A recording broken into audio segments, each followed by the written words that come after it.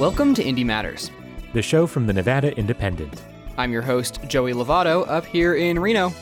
And I'm reporter and producer Jacob Solis down in Las Vegas. On this week's episode, we go over the results from the primary election here in Nevada. Who won, who lost, what surprised us, and more with a slew of Indy reporters. After that, historian Alicia Barber and reporter Tabitha Mueller discuss the history of rent control in Reno and how it relates to present-day housing affordability issues. At the end of the show, I sit down with Jeff Scott from Washoe County Libraries to talk about some good books to read this summer.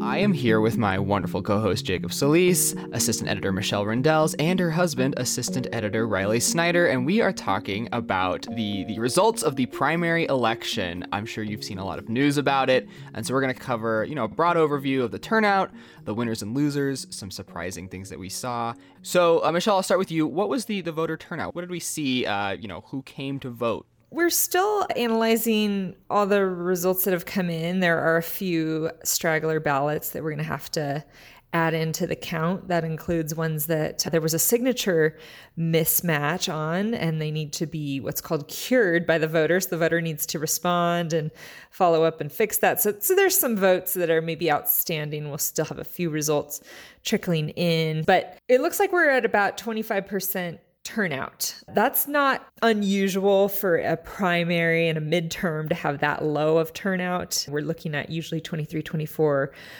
of voters, sometimes even less. I think the 2014 election may have had a 19% turnout in this primary. The other thing that's at play is that we have a lot more voters now. We have a lot more people that are registered thanks to things like automatic voter registration that are capturing hundreds of thousands more people than in the past. It is very interesting to see that in spite of the great growth of nonpartisans that we've had, it's still dominated by Republicans and Democrats turning out. It's a huge difference. Way more people that are registered with a major party are turning out, even though, say, a third of Nevadans are registered as nonpartisan. And I think that's partly just a factor of it's a boring election if you're a registered nonpartisan. You're going to get to vote in your county board of supervisors and your city council and your school board, but you don't get to weigh in on the fun Republican governor primary or Senate primary. Now, another thing to keep in mind is in general elections, we're going to see a lot more interest. And certainly in presidential elections, you're going to see a lot more interest. So we did hit numbers of about 77% turnout in the 2020 general election when Trump and Biden were going head to head. So 3 times the turnout when you hit a general election and when it's a presidential year. Yeah, speaking of a nonpartisan, I am a registered nonpartisan, and I live just outside of the Reno city limits. I had one person on my ballot, so it was a very small ballot. So from there, we will jump into winners and losers. Riley, do we want to start with you, chatting about the big wins and losses that you saw during the election? Yeah, so I would say the winners are probably the people that got more votes, and the losers are the people that didn't get enough votes. But in all seriousness, I think a lot of what we saw on Tuesday was clear that there wasn't like a lot of really tight races in terms of sort of the top of the ticket primary contest. Almost every race was called within like an hour of the first results coming out. I think the only one that wasn't called was the Congressional District 4 Republican primary, which was won by Sam Peters over Annie Black, the Assemblywoman. So yeah, I would say it was overall like a big win for Joe Lombardo just based off how much negative attention has been placed on him by his Republican primary opponents and by Democrats who've been trying to punch him down as much as possible before the primary. So he did very well. I think he benefited from just a very large field and from strong support in Clark County. And the fact he wasn't blown out in rural counties, I think, did his campaign a lot of benefits in that there was no like one candidate that rural counties or other Republicans throughout the state outside of Clark County were able to rally around. It was sort of a 3-way split between him, Joey Gilbert, and Dean Heller, who was also running for governor. So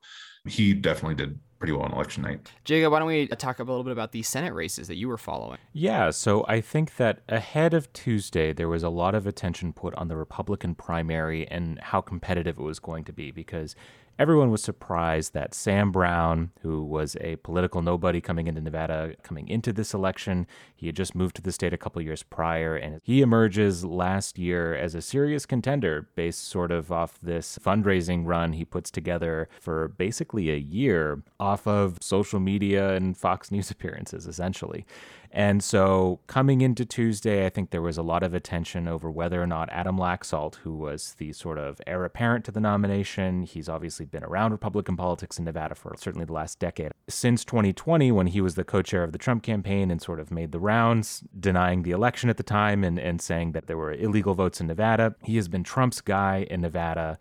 So therefore, he was the Republican establishment's guy in Nevada, and all expectations were that he was going to win. And frankly, that's what happened. The National Republican Party, Trump, his personal friend, Ron DeSantis, who is probably the most popular Republican not named Donald Trump in the country right now.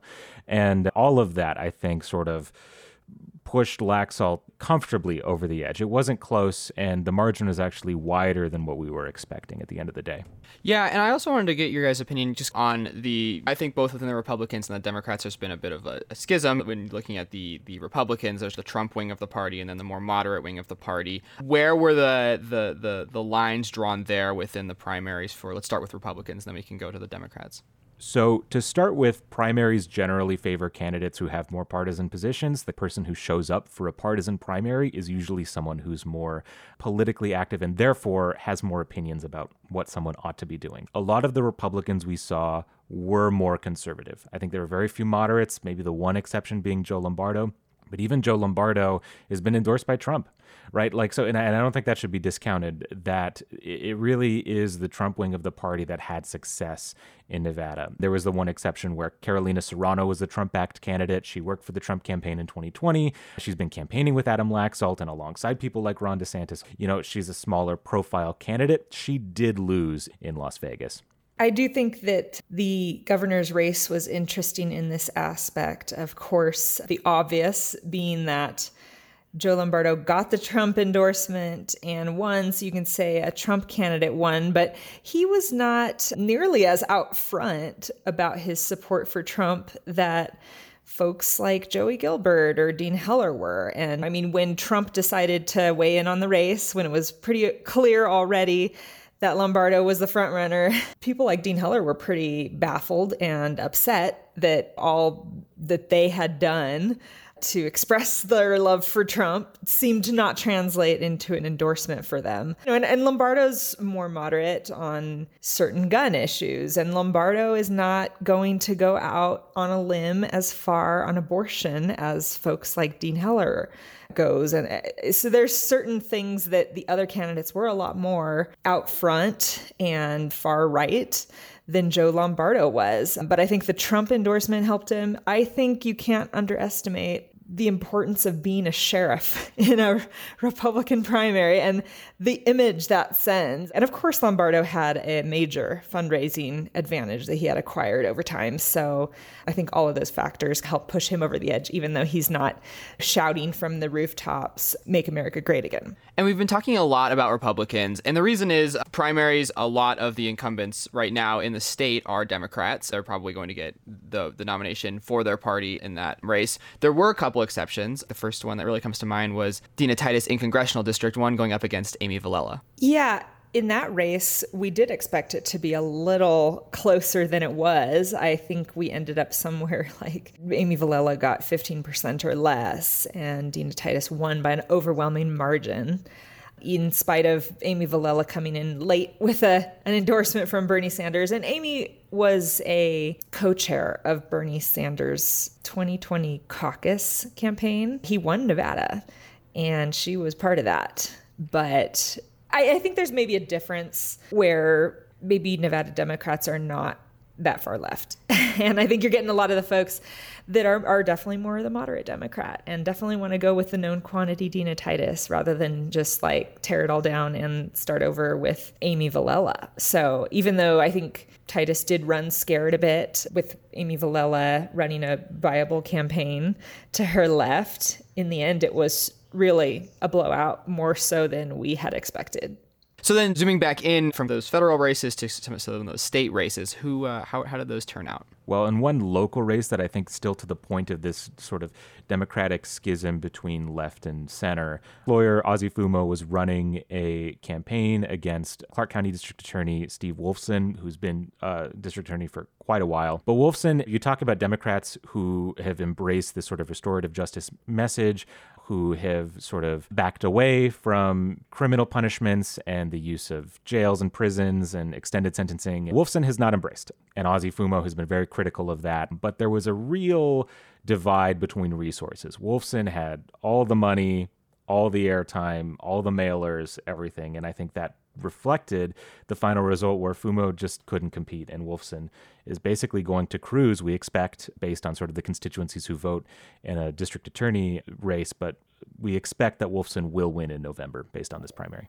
So sort of in other statewide races, which includes sort of attorney general, secretary of state, treasurer, controller, and lieutenant governor, we, for the most part, saw like the further right candidates win, or those that had been in for a longer period of time. So for example, in the attorney general's race, in the Republican side, Sigal Chattah, who is an attorney who led the charge against occupancy limits for churches during the COVID shutdown and a variety of other right-wing causes, was able to win that primary against Tisha Black, who was the attorney was a little bit more moderate. So we saw sort of those candidates do very well on primary election night. Yeah, on the Secretary of State's race in particular, I think there's been a lot of interest in secretaries of states across the country because a lot of them are in charge of election administration. That's the case in Nevada. And the current Republican Secretary of State, Barbara Sagaski, is termed out. And the people who are vying to replace her are led by Jim Marchant, who won his primary. He used to be a legislator, a state legislator, an assemblyman, and then he ran for Congress in 2020 and lost. And since he's lost that election, he's become very vocal as a sort of election conspiracy embracer and election denier. He has basically said, and I'm paraphrasing here, but that elections haven't been real for about the last 10, 15 years, and that no one vote has actually mattered. He has sort of embraced conspiracy theories about Dominion voting machines and that they can be hacked. He's actually gone on a sort of quasi-whistle-stop tour through rural counties in Nevada, trying to convince local government boards to abandon those Dominion machines and switch to hand-counting paper ballots, which has actually worked in a couple counties, including Nye County. So Jim Marchant is, when you talk about the most radical changes that the Republican Party wants to make to election administration, Jim Marchant is emblematic of a lot of that discussion. He's been embraced by people like the MyPillow CEO Mike Lindell, who has hosted symposiums on how the election was stolen in 2020. Jim Marchant has not embraced QAnon specifically, but he is sort of in that adjacent sphere of these sort of very serious conspiracy theories about the 2020 election. And I think that he's going to be running against a Democrat who had no competition and therefore was not on the ballot, Cisco Aguilar, who was a former Nevada athletic commissioner. Aguilar is going to have a lot of money. He already has a lot of money relative to everyone else for a Secretary of State's race. But Marchant is going to, I think, get the kind of support from Republicans who do not trust the system and who want that sort of radical change. And Marchant has name recognition as someone who ran for Congress, and he's going to get money as well. So speaking of some of those other things to watch moving into the November general election, what's kind of on your guys' radar right now as reporters that we'll be paying attention to as we're several months out now from the November election? Well, I would say that you haven't seen anything yet, and it's going to be very bloody out there. Just reading some of Jacob's stuff about the day after the election was over, ads start pouring in from the Senate race, and the fight over who's responsible for gas prices just rages. I think the governor has been just doing his own official duties through this sleepy primary that he's had. He had basically no serious competition. But now it's a fight for his life, and there's a lot at stake. There's switching from a Democrat to a Republican governor in the governor's office has wide-ranging implications for taxes and what we're going to see in the legislature. I mean, it's possible if Lombardo was elected that he would be a more moderate Republican and maybe would take Steve Sisolak's budget and not do anything too crazy with it. But I mean, this means so much for things that can get vetoed. This means so much for the possibility of taxes, new taxes in the Senate. It is literally control of the United States Senate. People are just going to be zeroed in on Nevada. I think you're going to see some really aggressive ads. It's a real fight for survival, and both parties think they have a chance. Yeah, that's right. So have fun looking out for those ads inundating you on your television or internet browsers. And in the meantime, we will be paying attention to all of those and keeping you up to date on the latest. We'll have an election tracker on our website. Also, another podcast we collaborate with, CityCast Las Vegas, featured our own Michelle Rendells recently talking about the results of the election. So you can also go over there and check out more if you want to hear more about the election. Riley, Michelle, Jacob, thank you so much for joining me today.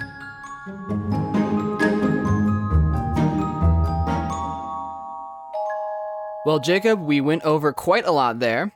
Yeah, that's right. A bit of a broad overview. But if you'd like to find more specifics, you can find all of our stories on our website. Yeah, so we are actually going to dive into one topic that's a little bit more specific now that we've gone over all the results from the primary election.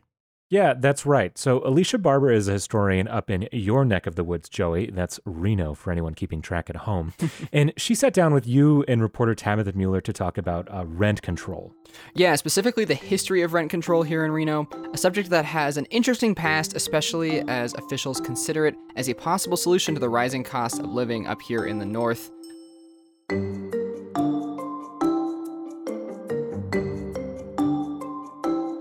Since 2020, rental prices have grown by double digits in both the northern and southern parts of the state. Home prices have also hit all-time highs in recent months.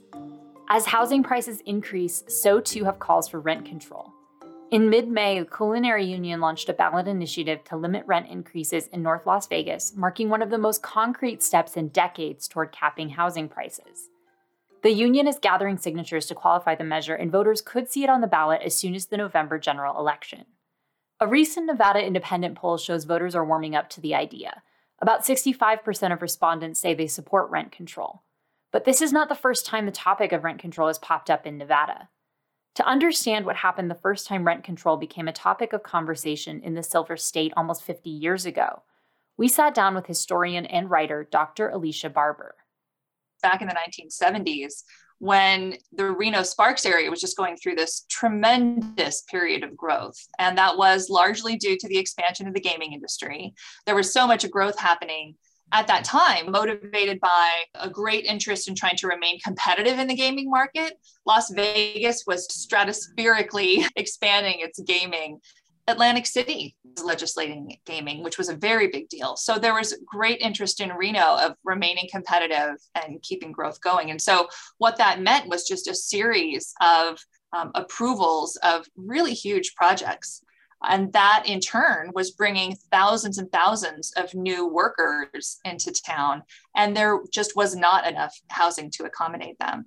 So there was a major housing shortage happening in the Reno-Sparks area in the late 1970s. And you started to see a lot of calls for rent control because there was such scarcity that some landlords were really jacking up their prices because they could. Barber dug up some newspaper articles discussing what was happening at the time.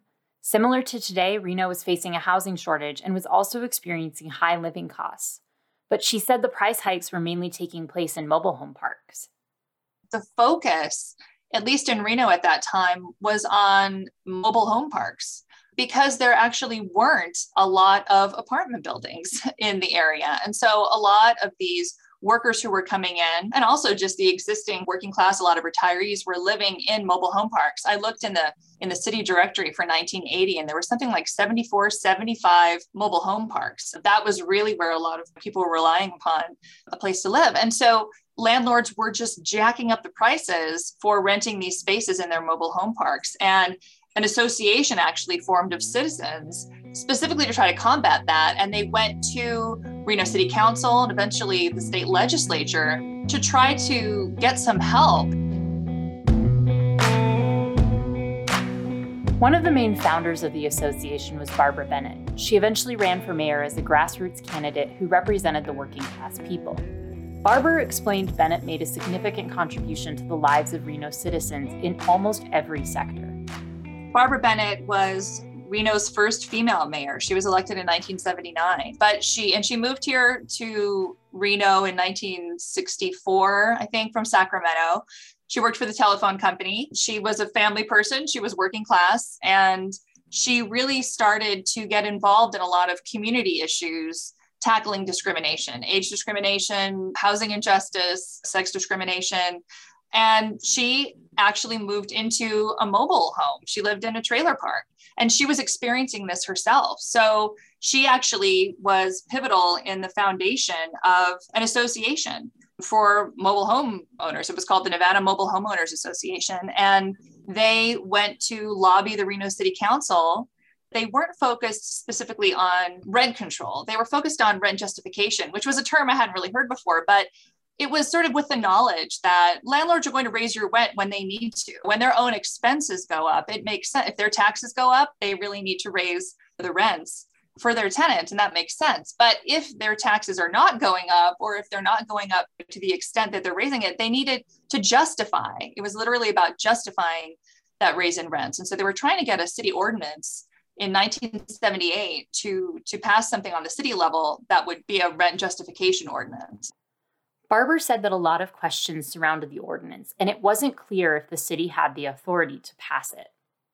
They tried to get an advisory opinion from the courts in advance of an ordinance just to see if this was possible. Was it constitutional to do this? Because there was, as today, a lot of question about where does the authority lie for rent control or rent justification? Is it on the local level or is it on the state level?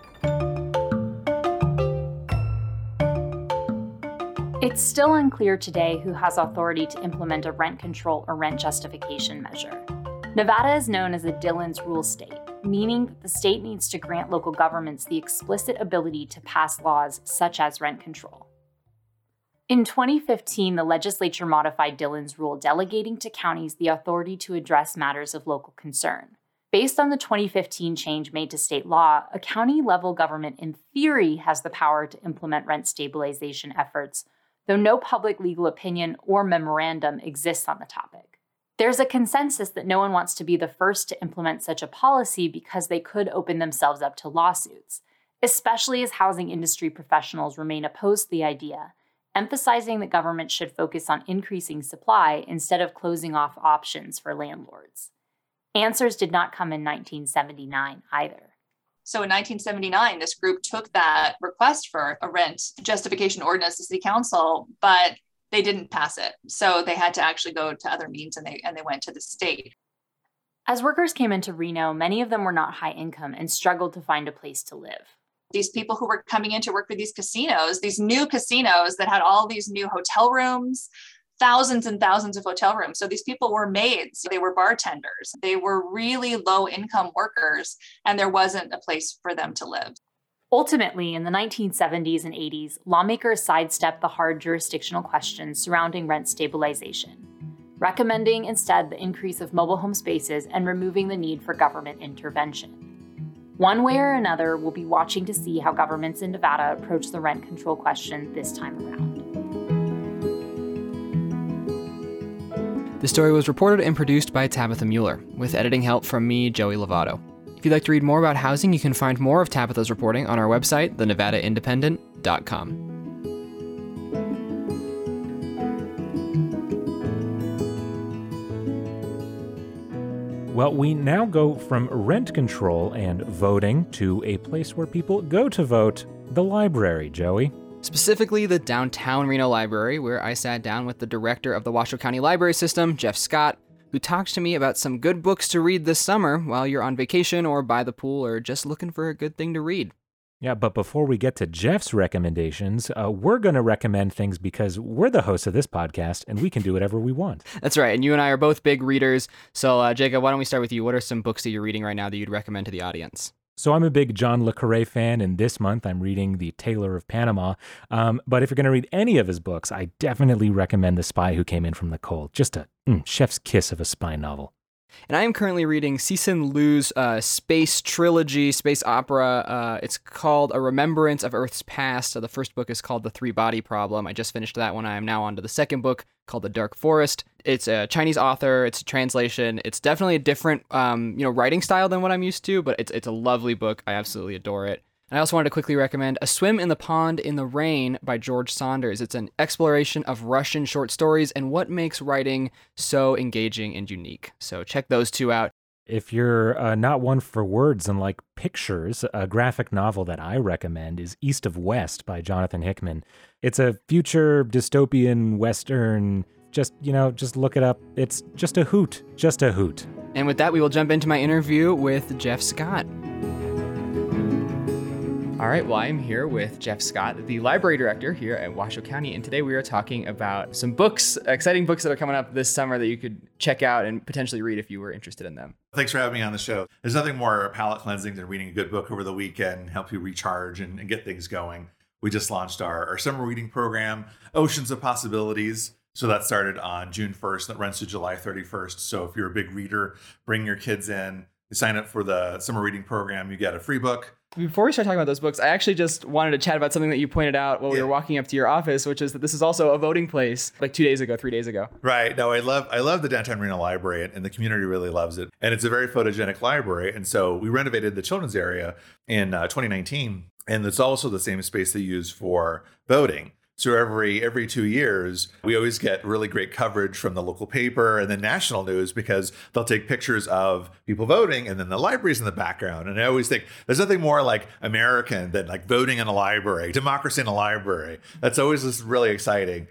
So let's jump into some of these book recommendations for the summer. I don't know if you have a place that you wanted to start. Well, we'll just talk about a few books. One was Siren Queen by Nevo. She wrote a book last year, Chosen and the Beautiful, which was a riff on Great Gatsby. Since Great Gatsby is out of copyright, anyone can write whatever they want now. So she wrote her character of the golfer, Josephine Baker, and getting things from her perspective. She's also made her Asian and have interesting cultural backgrounds. There's a lot of like magical realism to it as well, with a really twist kind of ending to it. She has a new book out called Siren Queen. And so that takes place early 20th century with the Hollywood business. Luli is a young woman trying to make it in the world. She helps her mom at the laundromat. She goes to the movies a lot. And then she gets introduced to someone who's going to be making movies. So she gets on the set. And then when she gets on the set, she gets a little bit part to be, an extra. She does like one little scene. But when she gets into that scene and she's on the camera in that scene, it's like she's transported into that scene. And so it talks a lot about how hard it is to women at the time to really become stars. And she's also Chinese descent. So it's hard to have someone who's other than white making it in the Hollywood business. She has a little twist in it because it has those magical realism aspects that she had in the previous book she wrote. So it's a quick read. It's very fun. I enjoyed reading it. So, I recommend that. So Siren Queen by Nevo. There's one coming out this summer by Sylvia Moreno Garcia. So she does fantasy, and again, more magical realism, called The Daughter of Dr. Moreau. So if you're familiar with H.G. Wells, the island of Dr. Moreau, the person who's experimenting with animals and people and merging them together. So it's the daughter's perspective, like how to deal with that legacy and moving forward from that and having our own characteristics with that. So that's an interesting one. So if you're familiar with the book Election by Tom Perrotta, who's made into a movie with Reese Witherspoon. So he has a new book out it's a sequel to that called Tracy Flick Can't Win. So we follow the main character from Election, Tracy, who's now an assistant principal at a school. And so when the principal suddenly retires, she has an opportunity to rise into being the principal. And so the same elements of Election, where she thinks she's a shoo-in, she's assistant, she's hardworking, she's here every day. And then, there's other things that fall in the way that may jeopardize that. So it's her struggle to get through that to see if she can become the principal and get the things that she wants. It has a lot of touches on the themes of the Me Too movement, and then just women trying to get positions of power and how those obstacles still pop up every once and again. I was curious if you had any nonfiction books. That would be a good read. Yeah, so we have a couple books coming out in June. One is An Immense World, How Animal Senses Reveal the Hidden Realms Around Us by Ed Yong. So Ed Yong is an Atlantic writer, talks about nature. And so it's a good perspective on what animal sees. I think it was looking at climate change. We look about how humans are very adaptable to those things, but are animals adaptable? Now there's less resources. How does that impact things? How does it impact animal life, plant life, all these things that we don't see every day because we go to the grocery store and we get stuff to make a sandwich, and that's no problem. How animals are impacted by environment, how they can sense earthquakes, how they can sense these things that are going on that we have kind of forgotten over time. So it's a kind of cool book that's coming out. That's coming out mid-June. And then there's a book coming out called Tree Thieves, Crime and Survival in North America's Woods That's by Lindsay Borgen, and that talks about tree thievery, people going in and trying to get old wood and cutting it out, illegal logging, that kind of thing. So again, as resources become more scarce, people try to take advantage of these situations.